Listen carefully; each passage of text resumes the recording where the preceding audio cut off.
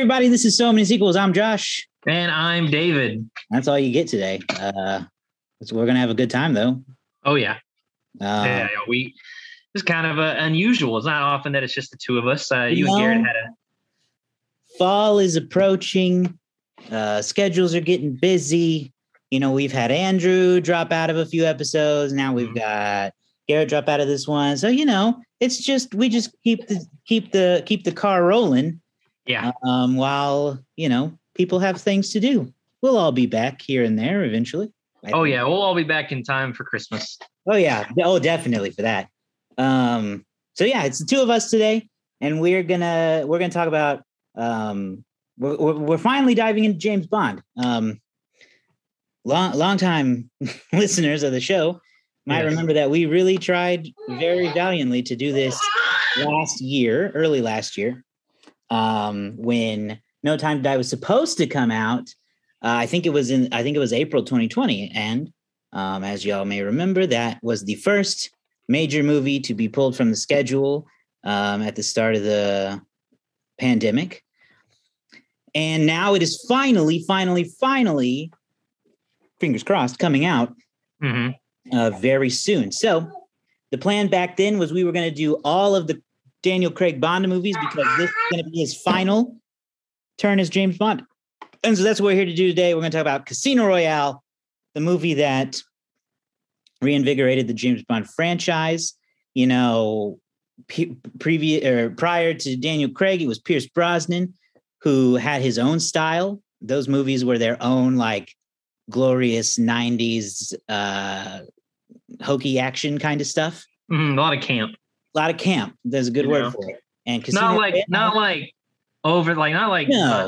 full like Batman and Robin camp, but definitely their own. Like, it was very tongue in cheek. Yeah, James Bond levels of camp.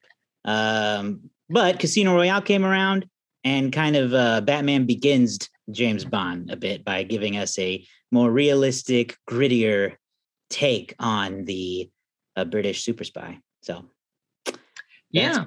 Had you seen this before, or was this your first time? I had not seen it before. I had seen the opening chase. I'll call it the opening chase. The chase through the construction yard with all the fancy moves. I'd seen that like 20 times. Like I just one way or another just ran across it or saw videos of it. In the beginning on TNT. Back in my early teens, I would just kind of peruse YouTube and watch like greatest things. Best of this, best that, best car chase in cinema history, best this kind of thing. And this was my first viewing of it was in one of those. It was like best chases in cinematic history, and they included this in there. That opening chase with. It was all the parkour stuff, which we can get into in a minute because I thought parkour. That was always been one of my favorite things, and I think it partially inspired the parkour scene of The Office. But no, this was my first time watching the movie in its entirety. I'd seen that beginning bit. I'd seen some clips here and there and over time, but this was in fact the only other James Bond movie I've ever seen is Die Another Day, the final Pierce Brosnan. Okay, so you're pretty new to the whole James Bond experience anyway. Yes. I've always wanted to get into it though. We're getting an interesting like microcosm of the show here. Even though there's only two of us, we still represent the others well because Andrew and I are fairly familiar with James Bond franchise, and you and Garrett are not. He had actually never seen any. You've at least seen one, but you're essentially on level playing field. Yeah, I made it. Yeah. That's where we are here. So Casino Royale is based on the 1953 novel that Ian Fleming wrote. And this is actually the third time that book has been turned into a movie. In it, Bond is assigned to play Mads Mikkelsen's character, Le Chiffre, in a high-stakes poker match and basically bankrupt him because Mads Mikkelsen uses the money to bankroll terrorists and terrorist organizations. So it is Bond's job to win all the money instead. And that is our basic premise. So as a newcomer to at least Daniel Craig's James Bond, what are your opening thoughts? What'd you think? It's funny because I was really excited to get started. I've always wanted to get into James Bond. As a fan of sorry about that. As a fan of franchises and long term stories and stuff. There's like 20 something films now. There's all the books, there's all the games. So like there's plenty of stuff to get into and plenty of variations to get into. So I was really excited to get started. And it had me hooked fairly early on with the chase and with the black and white and the opening number by Chris Cornell. I thought he blew that out of the water, the late Chris Cornell. And then it really kind of lost me for a while. Really? Yeah, because and it's a very specific thing. And I know I went on a big rant earlier this year when talking about Spiral when it comes to lazy exposition. But this movie didn't have like any real exposition until around the 45, 49-minute mark, where I was like, I kind of know what James Bond is doing, but I don't know why he's doing it. Why is he chasing this down? What are they trying to prevent? There was no establishment of what the stakes were. I knew he had caught this guy and he knew that he got some text from somebody that said ellipsis. I knew that he was tracking down the guy who sent the text. I knew that once he tracked down the guy, he knew that they were trying to cause some kind of explosion at an airport. But I didn't know what for or why. And then so we finally get that from Judi Dench, played by M. I know that's a regular character in the franchise, but this is the first time that Judi Dench is playing that role. Mm-hmm. Which incidentally, I've seen Judi Dench in a lot of things, but this was the most I had heard from her in a little while. And all I could think the entire time was about her doing the voice on Spaceship Earth in Disney World.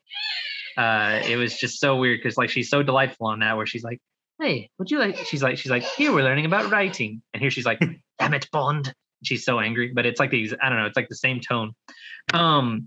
So after that point, I was like, okay, all right, so now we're gonna go do this. And the movie's structure of the poker game, that second act really, I think, got me back into it.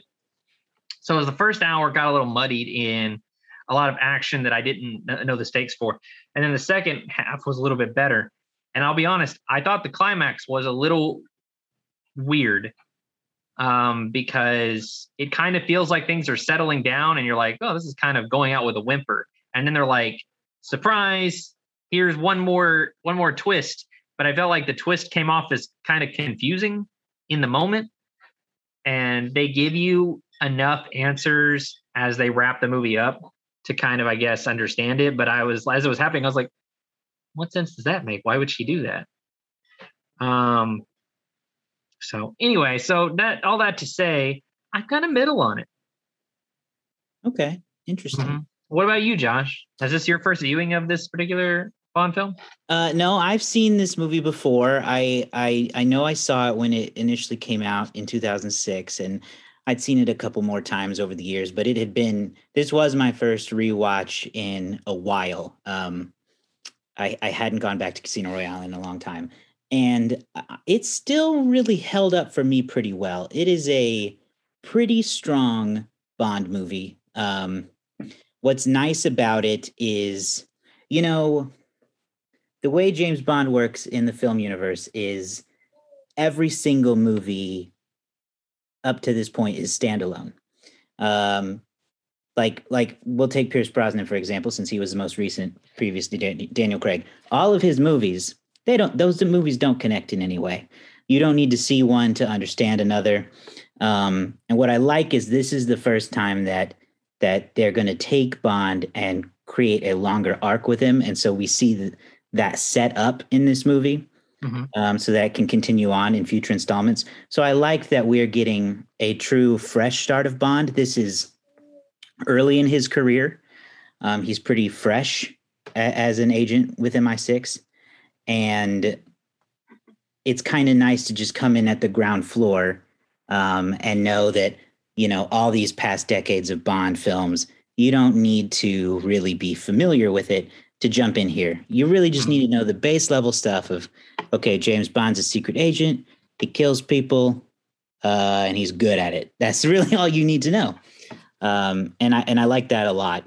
The action scenes are good. They're very good. I think they're better than any other previous Bond movie. I mean, You're limited in what you can do with action in some of those older ones. And then the Brosnan ones really focus on the over the top, like explosions and missiles, like crazy stunt work. And this is like, you get a lot of cool combat and chase scenes. Like you talked earlier about that opening scene where they're just parkouring all over the place.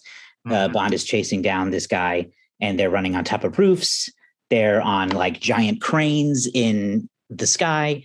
My favorite part of that scene is there's a part where the bad guy is running through a building and he like grabs a pole and swings through this tiny slot in a wall. And then James Bond just hulks Kool-Aid Man through the wall. Just smashes through it. It's one of those things to focus on that scene for just a second.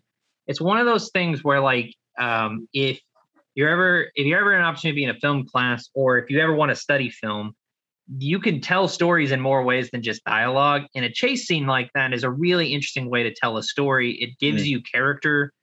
It shows that the one character is, finesse and deception. And you can tell he's had to run away a lot.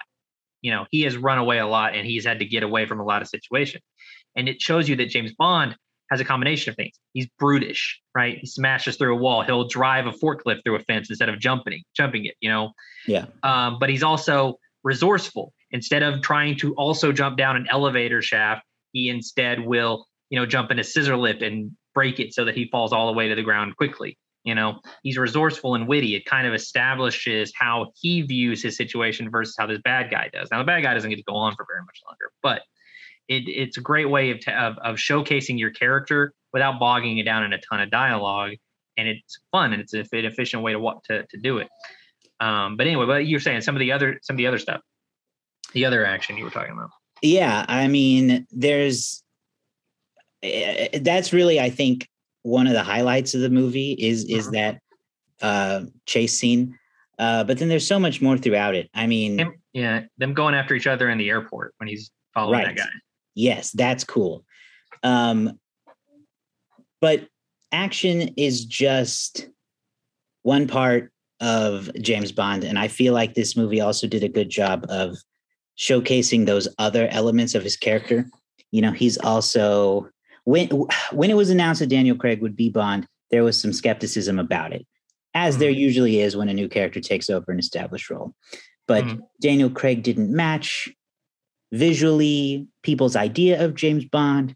He is, by no means a not good looking man, but he's not Pierce Brosnan. No, there's sort of a classical English look that they usually go for with James Bond. But this movie still shows that he is pretty dang suave. He's still quite the ladies' man, which is all key elements of the character. So he kicks butt, he gets the ladies, he looks cool in a suit. They showcase all that real well. And then you talked about the poker scene. That is I think a really great extended part of the movie. It's really like a whole act on its own because there's so much tension in that between Daniel Craig and Mads Mikkelsen as Le Chiffre, who this really was his international breakout role.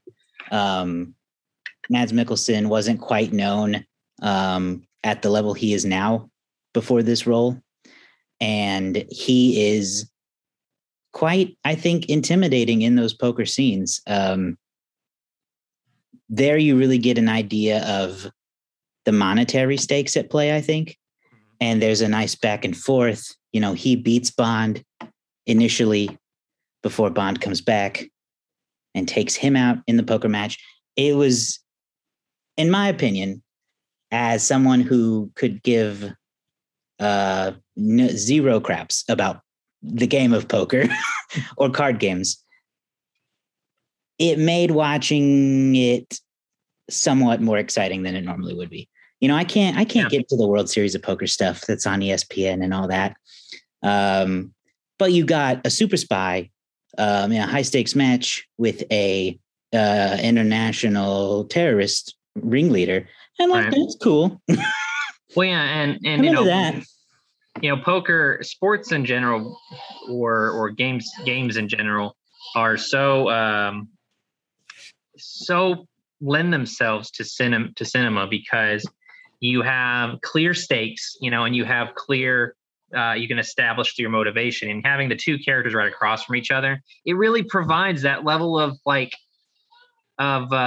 characters are trying to understand each other, and they're sick. Sorry, I'm child kneeling.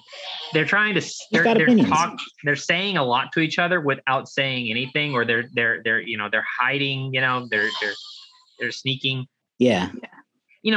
And it really just showcases, I think, what kind of people they are. It showcases Bond's arrogance. It showcases Le Chiffre's deceptiveness and his kind of ruthlessness in a lot of ways. And it gives you a chance to kind of highlight your other characters on the side who are watching from the outside. Luckily, they give us two characters. I mean, they give us Eva Green. Is it Eva or Ava? I think it's Eva, but I don't know. Eva Green and Giancarlo Gianni, who plays Rene Mathis. They're on the outside. They're watching. And they're kind of giving us every now and then, they'll give us a little bit of well, if this happens, then this happens. If you're a viewer and you're not exactly, and you can't follow the game as well. Yeah. Kind of helping us out. So yeah, I love that whole section. Made it really interesting because the fate of the world's not coming down to a fight. It's not coming down to, I say the fate of the world, but the fate of the situation is not necessarily coming down to like a fist fight, or it's not coming down to a race against time, the tropes we see fairly often. It's coming down to a poker game, whether or not Bond can get out of this. I will say the thing about that game that gets kind of weird is James almost dies 3 times during that entire game. It's a lot of back and forth, and I feel like there's a lot of stop and start to that whole bit. But it was enjoyable. I don't have a problem with it. I think it made for an exciting time. Yeah, I agree that it did. I also like Jeffrey Wright as his American counterpart, who's there to help him out. Yes, that made for. I've always said I really if the Bond franchise ever wanted to take a hint from the MCU, they'd start crafting an extended universe of other spies who work with James Bond from time to time. We'll see though, not likely. Right. I mean, you never know. Didn't MGM or somebody get sold to another company?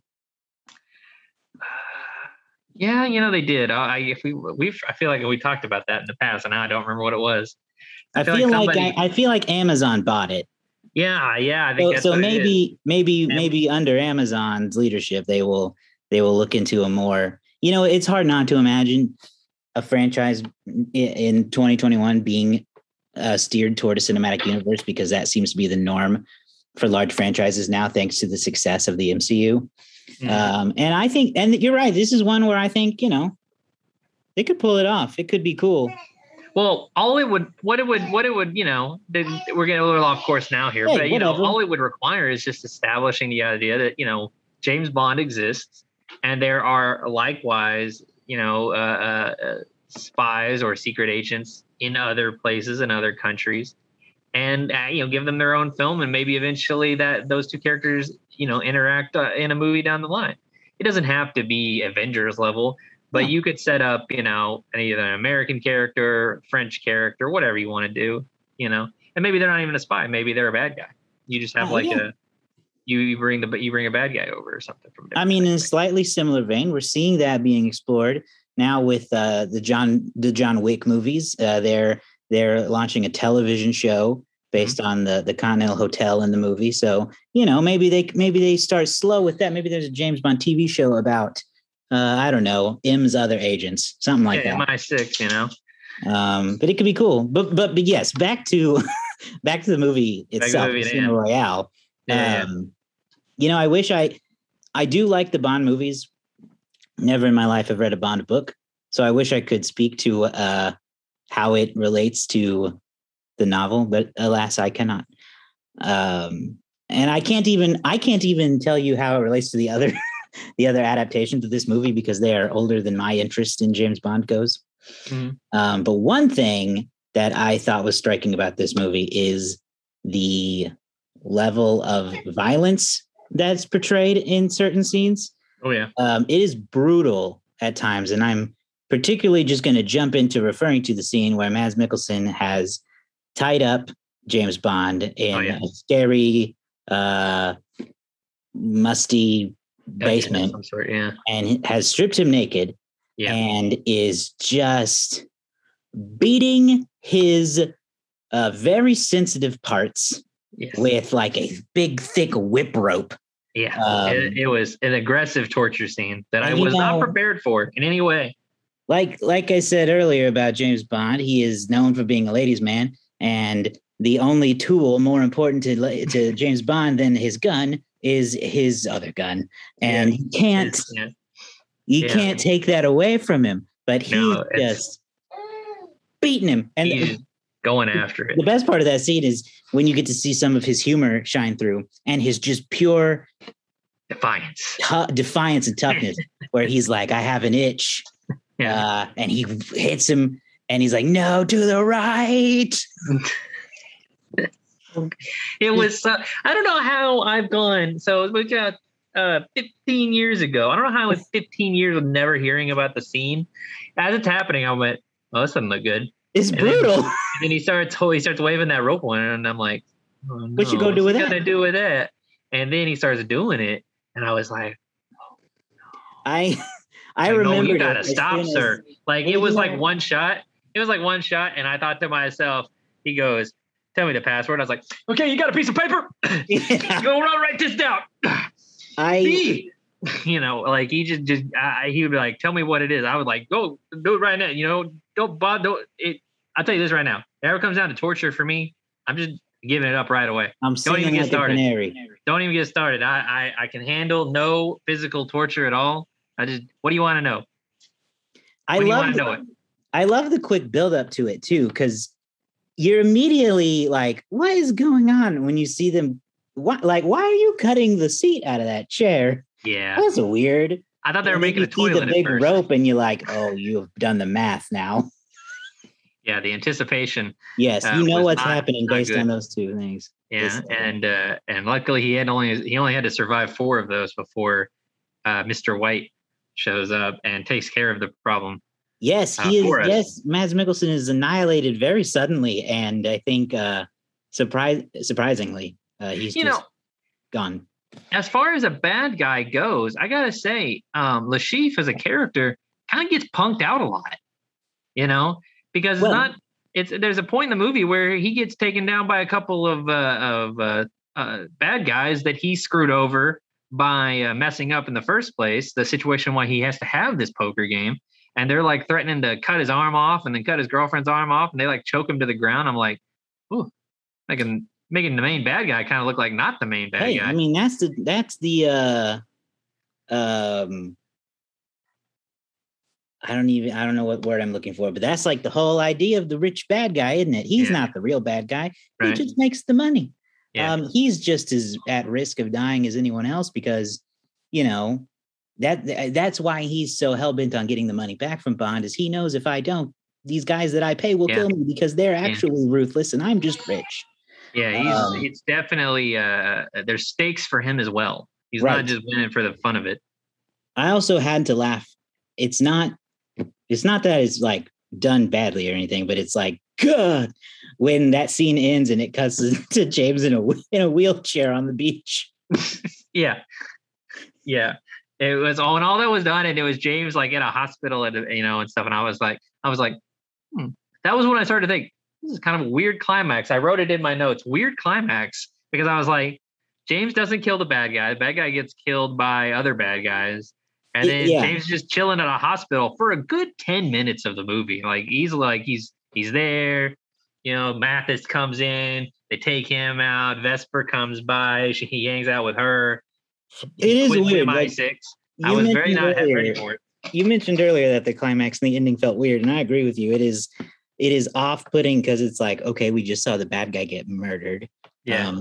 there's not a lot of movie left, but there is enough movie left to make you wonder what they're going to do with it. Yeah, there's like another 30 minutes left after he shows up at the hospital. So I was like, well, what's going to happen from here?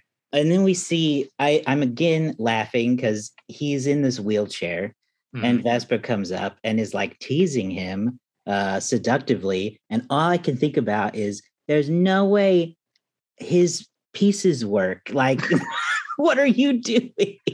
You're probably hurting him so badly. He's like, chill out, lady. Yes. Give me a few days here.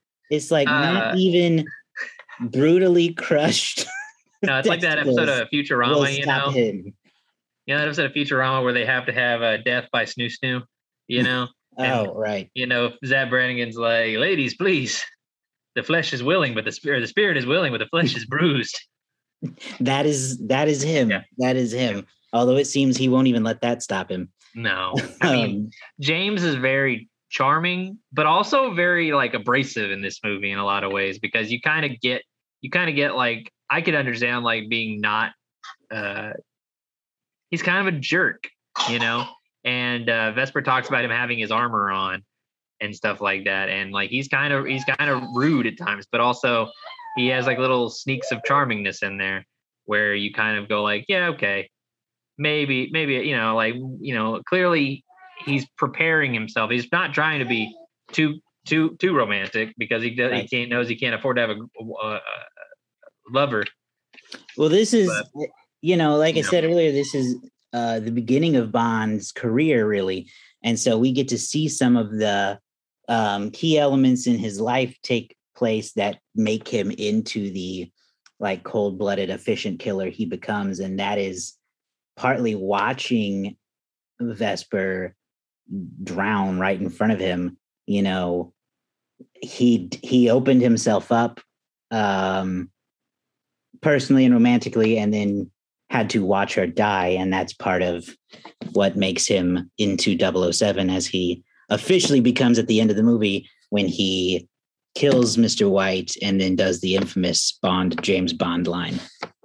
Yeah, and as I think I know this, but I believe Quantum of Solace picks up right from that moment.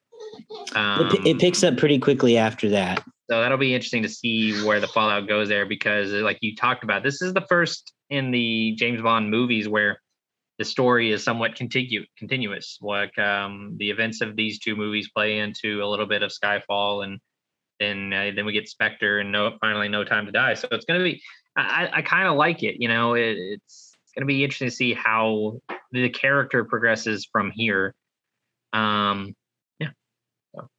Yeah, I agree. Well, any other thoughts on the movie itself, or shall we move on to another segment?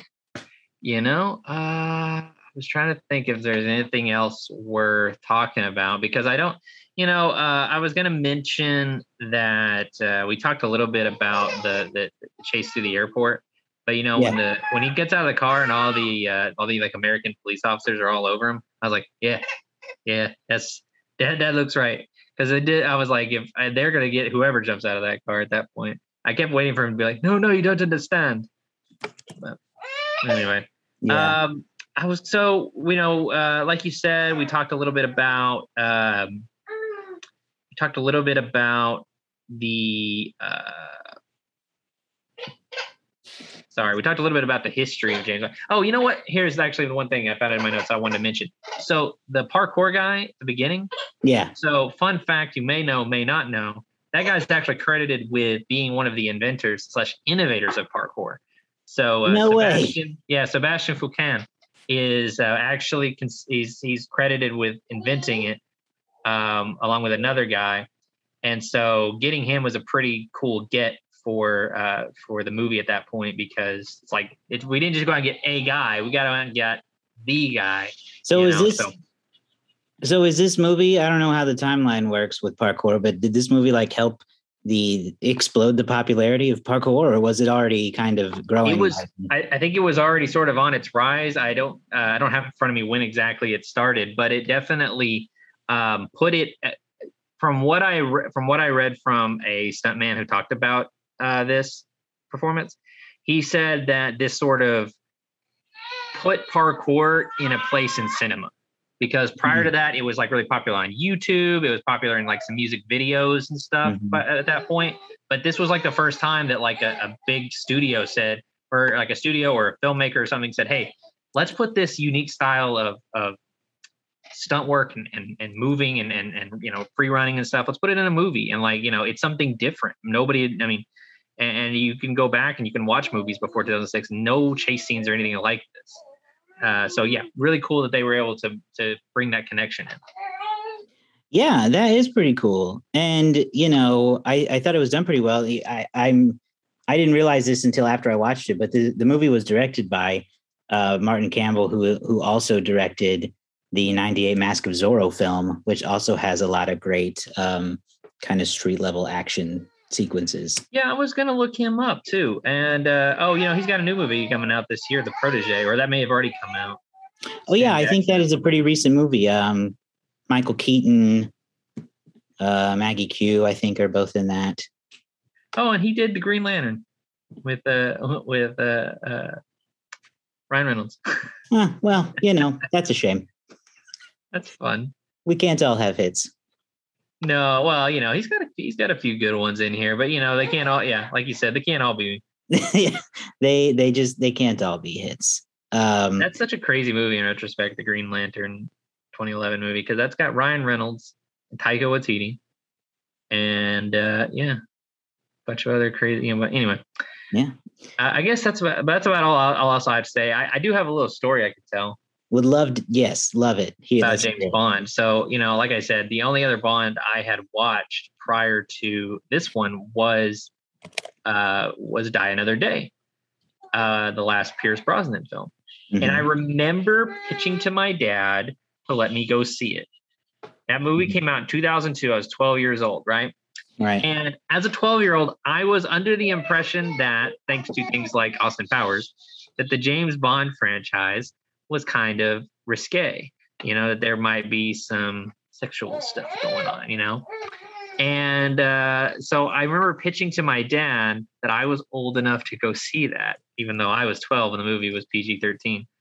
And he was like, well, what's going to be in it? And I was like, well, Dad, I know there's going to be some violence and it might be a little rough, but as you know, I'm a very mature young man and I would never repeat the things I see in the movie. And there might be some sexual things, but Father, I have learned a lot over these last few years and I think I'm mature enough to handle it. And luckily my dad, I don't think actually thought that the movie was going to be that bad, so he let me go see it anyway. I did have to go. He did not see it with me though. He dropped me off with two of my friends and we saw that. That was a good year for movies for me because we saw Spider-Man that year. Oh yeah. Another Day. Men in Black 2, I think, came out that year. So it was a fun year for movies. And I was like, honestly, Dad, if I can see Men in Black 2, why can't I see James Bond? That's fair. Okay. And I was also under the impression that, you know, it was a new James Bond movie. And I was under the impression that James Bond was like, because, you know, I watched all like TV Land and things like that. So I was like under the impression that like James Bond was like cornerstone of movies, you know, and if you had never seen a James Bond film, like you were out of it. Which in a way maybe you are, but you know, I was like, this is my chance. This is a James Bond movie of my time. I need to go see it. So yeah, I remember being very excited about it, and then I didn't really get into it. Halle Berry was fun though. Yeah, I mean, those movies have their place. And you know, he peaked. The Brosnan age peaked with GoldenEye, obviously. Seems like it. So, what are you gonna do? If anything, I'm surprised that these movies have pretty much maintained a PG-13 rating over the years. Yeah, they've never gone for that R rating, I don't think. You know, if that brutal torture scene in Casino Royale doesn't get you an R rating, I don't know how much further you got to go. No, but I think we've had similar tangents before in other movies where we've kind of established that violence doesn't really seem to get the R rating in America as much as sexual content. So sexual content, a lot of cursing, things like that. Yeah. Anyway, this movie made a lot of money, right? It did. So, you know, it opened November 17th, 2006. Great day. Long time ago. I was 16 when this movie came out. You would have been about 16 too, or you were 16 too, weren't you? Yeah, we were both 16. Yeah, so we were 17. made. So interestingly enough, did not open number one though. Really? Yeah, it brought in 40 million. It was actually a great weekend at the box office though, in terms of money brought in. Brought in $40 million, 40.8 its opening weekend, falling just behind another movie which brought in $41 million. So between your top two movies, it's 80 million that weekend. And that movie was Happy Feet. Happy Feet opened at number one over Casino Royale. Never saw Happy Feet. Oh, I did, and I didn't. I mean, I liked parts of it, but I didn't like all of it. I was 16. So, so 41 million for Happy Feet, 40.8 million for Casino Royale in the number two spot. At number three, in its third weekend, you had Borat, Cultural Learnings of America from Make Benefit Glorious Nation of Kazakhstan. At number four, in its third week, you had the Santa Claus 3, The Escape Clause. Wow. That brought in 8.3 million. And at number five, you ever see this movie, Just Stranger Than Fiction? With Will Ferrell? No, I never saw that one. It's I've heard good things about it, but I've also got Nicole Kidman too. I think so. Is she the voice? Is she the She might be the narrator. Hard to know. Hard to know without the. It's not really hard to know. No, it's not. It's Maggie Gyllenhaal. Ah, there you go. I don't know who. I don't know what I was thinking of, but no, I did not see that. Garrett and Andrew aren't here. I got a little more time. I'll just drop in. Also, at number 6 was Flushed Away. Number 7 was Saw 3. And then at number 9, in its 7th week, bringing in 2.5 million, was The Departed. So not necessarily a terrible weekend at the movie theater. Casino Royale domestically would go on to make $167 million in the United States. I'd put it in the number 9 spot for 2006. The number 1 movie that year was Pirates of the Caribbean: Dead Man's Chest, which was an explosive movie. Oh, yeah. At number 2, this is a movie we reviewed, Night at the Museum. Number 2 domestically on the year. At number 3, another movie we've done, Cars, although I was not involved with that particular review. But Cars, fine. At number 4, X-Men: The Last Stand. And at number 5, The Da Vinci Code, which we've never done The Da Vinci Code, but maybe one day we should. There are 3 or 4 movies, I think. Yeah, the Dan Brown series, as it's known. Yes. It's kind of a boring title for a franchise. Yeah, the Dan Brown Cinematic Universe. I'll drop in a few more here. Number 6 that year was Superman Returns. 7 is where Happy Feet fell. Ice Age: The Meltdown. And number 10, The Pursuit of Happiness.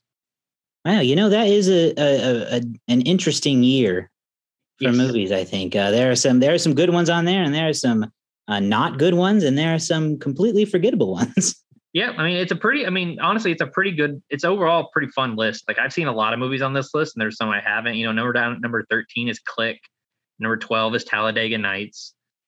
You got The Departed at 15. Dreamgirls as one of my favorite movie musicals, 19. Yeah. That's about it. No, there's other good ones in there too. Then I guess let's talk about the hang on, I'll drop this in here too. International, worldwide, Casino Royale finished in the number 4 spot with 605 million. So okay. That's over $500 million. That's good. Yeah. Okay, so I guess we've talked about the financial reception. Let's talk about the critical reception a little bit. I don't know. We've yet to figure out the way to play our guessing game with only 2 of us. I don't know if you have any ideas or if you just want to talk openly about how it's rated. I don't know. So I guess we'll just guess. I'll just guess and you guess. We won't necessarily pick a winner, but I'm going to guess this has probably got like a 3.7 on like Letterboxd. Okay, that's very close to what I was going to guess. I was going to guess in the high 3s, so I will. I'll undercut you and bet on the low end a little bit and do it just a 3.6. 3.6. Oh, we're both wrong. Good for Casino Royale. It's a 3.9. 3.9. Which is basically as good as a movie can do on Letterboxd. Like it's getting over that 4.0 is difficult. And let's see here real quick. What is it on Rotten Tomatoes? That's what I was just about to look for, just for the sake of looking. On the critic side, we've got a certified fresh 94%. And on the audience end, a statistically similar 89%. So this is a very well received movie on all the platforms we check, at least. Yes, I think so. The critical consensus on Rotten Tomatoes is that Casino Royale disposes of the silliness and gadgetry that plagued recent James Bond outings, and Daniel Craig delivers what fans and critics have been waiting for, a caustic, haunted, intense reinvention of 007. Yeah, I agree.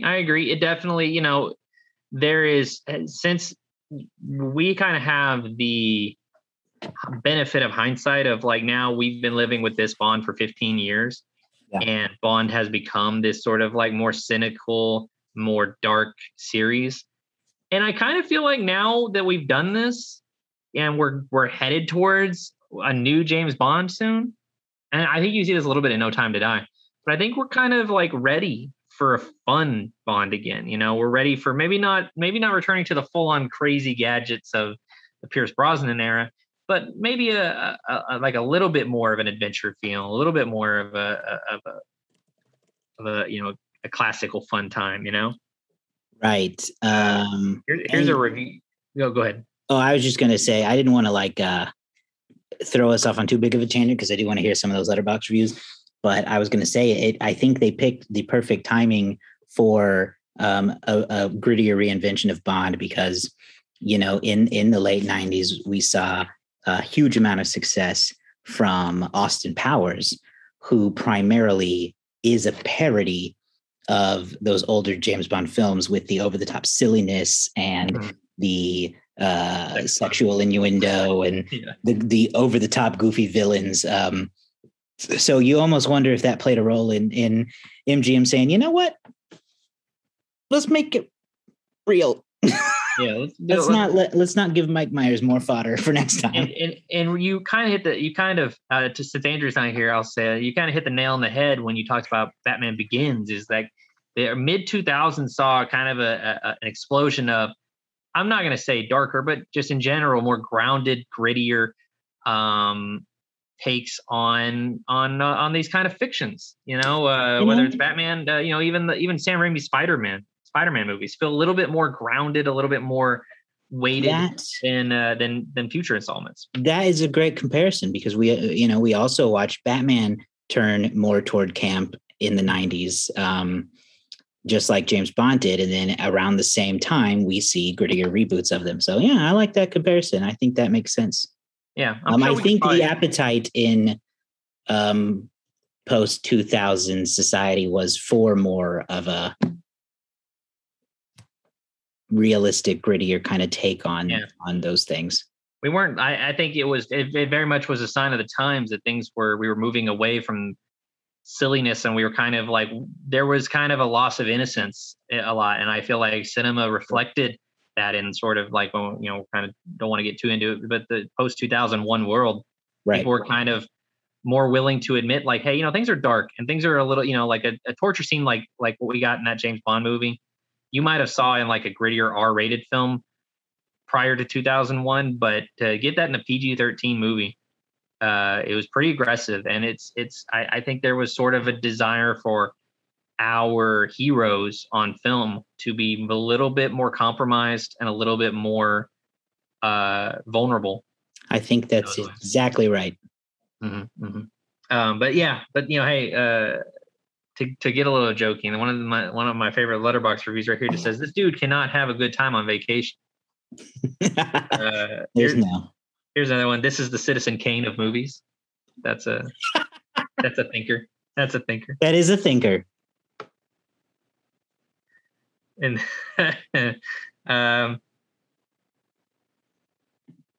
this is good. This is kind of like you were talking about with poker. This person says, I don't understand anything that happened in that entire poker scene, but I strongly believe something important happened. That's how I feel watching any kind of poker match on television. There you go. Good reviews. 3.9. What would we give it, Josh? You know, it's gonna be on the high end for me for sure. Mhm. I think I'm gonna do 4.5. But and it's just because I am going against my instincts to give it a 5 because I don't really have an issue with it, but I think there probably are some that I'm just not seeing because I like it a lot. Yeah, I'm gonna give it. I kind of struggle with this. I think I'm gonna give it a 4, like a 4 even, because I think it is a very good movie. I think it's very well done. Yeah. Like we talked about earlier on, I did feel a little lost at times. So I kind of felt like they could have done a little bit more to help me know what was going on. Yeah, that's fair. And I think it's a good start. And clearly the movies kept going. So I'm kind of hoping that and each movie, Sam Mendes, I've looked this up, directed both Skyfall and Spectre. So there might be some more conformity there, but I know that the next movie is a different director. And I know that, Skyfall and Spectre have a different director. And then the last one's a new director. So I'm kind of hoping that as the creative hands change, that maybe that irons out and that smooths out and maybe have a better, it's a little clearer next time. I have no idea what happens in Quantum of Solace. I don't think I've ever heard anybody talk about that movie. So I'm really interested to see what happens. Yeah, we will definitely get into that more next week, but there are, Quantum of Solace is different. It's different. But yeah, that's really it. I think that's Casino Royale. All right. All right. So we will be back soon with Quantum of Solace. Again, like I said at the beginning, our intention here is to do each of the Craig Bond movies up to the release of No Time to Die, which will be his final movie in the role. Mm-hmm. We've been trying to do this for a long time, so it's very exciting. Hopefully, we get all of us back here pretty soon. I do know I spoke with Andrew recently, who is still on assignment, and he is very interested in returning to do Skyfall with us. Oh. So we will be doing that, and he will be here for Skyfall and No Time to Die at minimum. Cool. He's a busy man. If y'all don't follow his, I had a feeling Andrew his Facebook page, see Andrew Nichols Photography. I will promote him since he would never do it to himself. Right. He's too humble. Yeah, look, Andrew, incredible photographer. Yes, for sure. He's doing galleries now. He's got art in shows. He's working on all kinds of cool stuff. So that is why he has not been around as much lately. So, but he's not quit yet. No, we're not letting him out of his contract. No, he's just, of the four of us, he actually has a supreme amount of talent. So he's just leveraging. Yeah, the rest of us have not figured out how to monetize our talents. Yeah. No, well, one day, but he's good at it.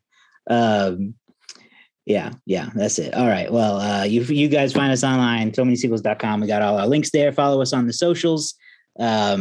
Subscribe to us on YouTube or whatever your favorite podcasting app is, and leave us a rating and review on that app too. That helps us out. It's all about algorithms. So the more you share, the more people can hang out and watch movies with us. Yeah. We'll see you next time with Quantum of Solace.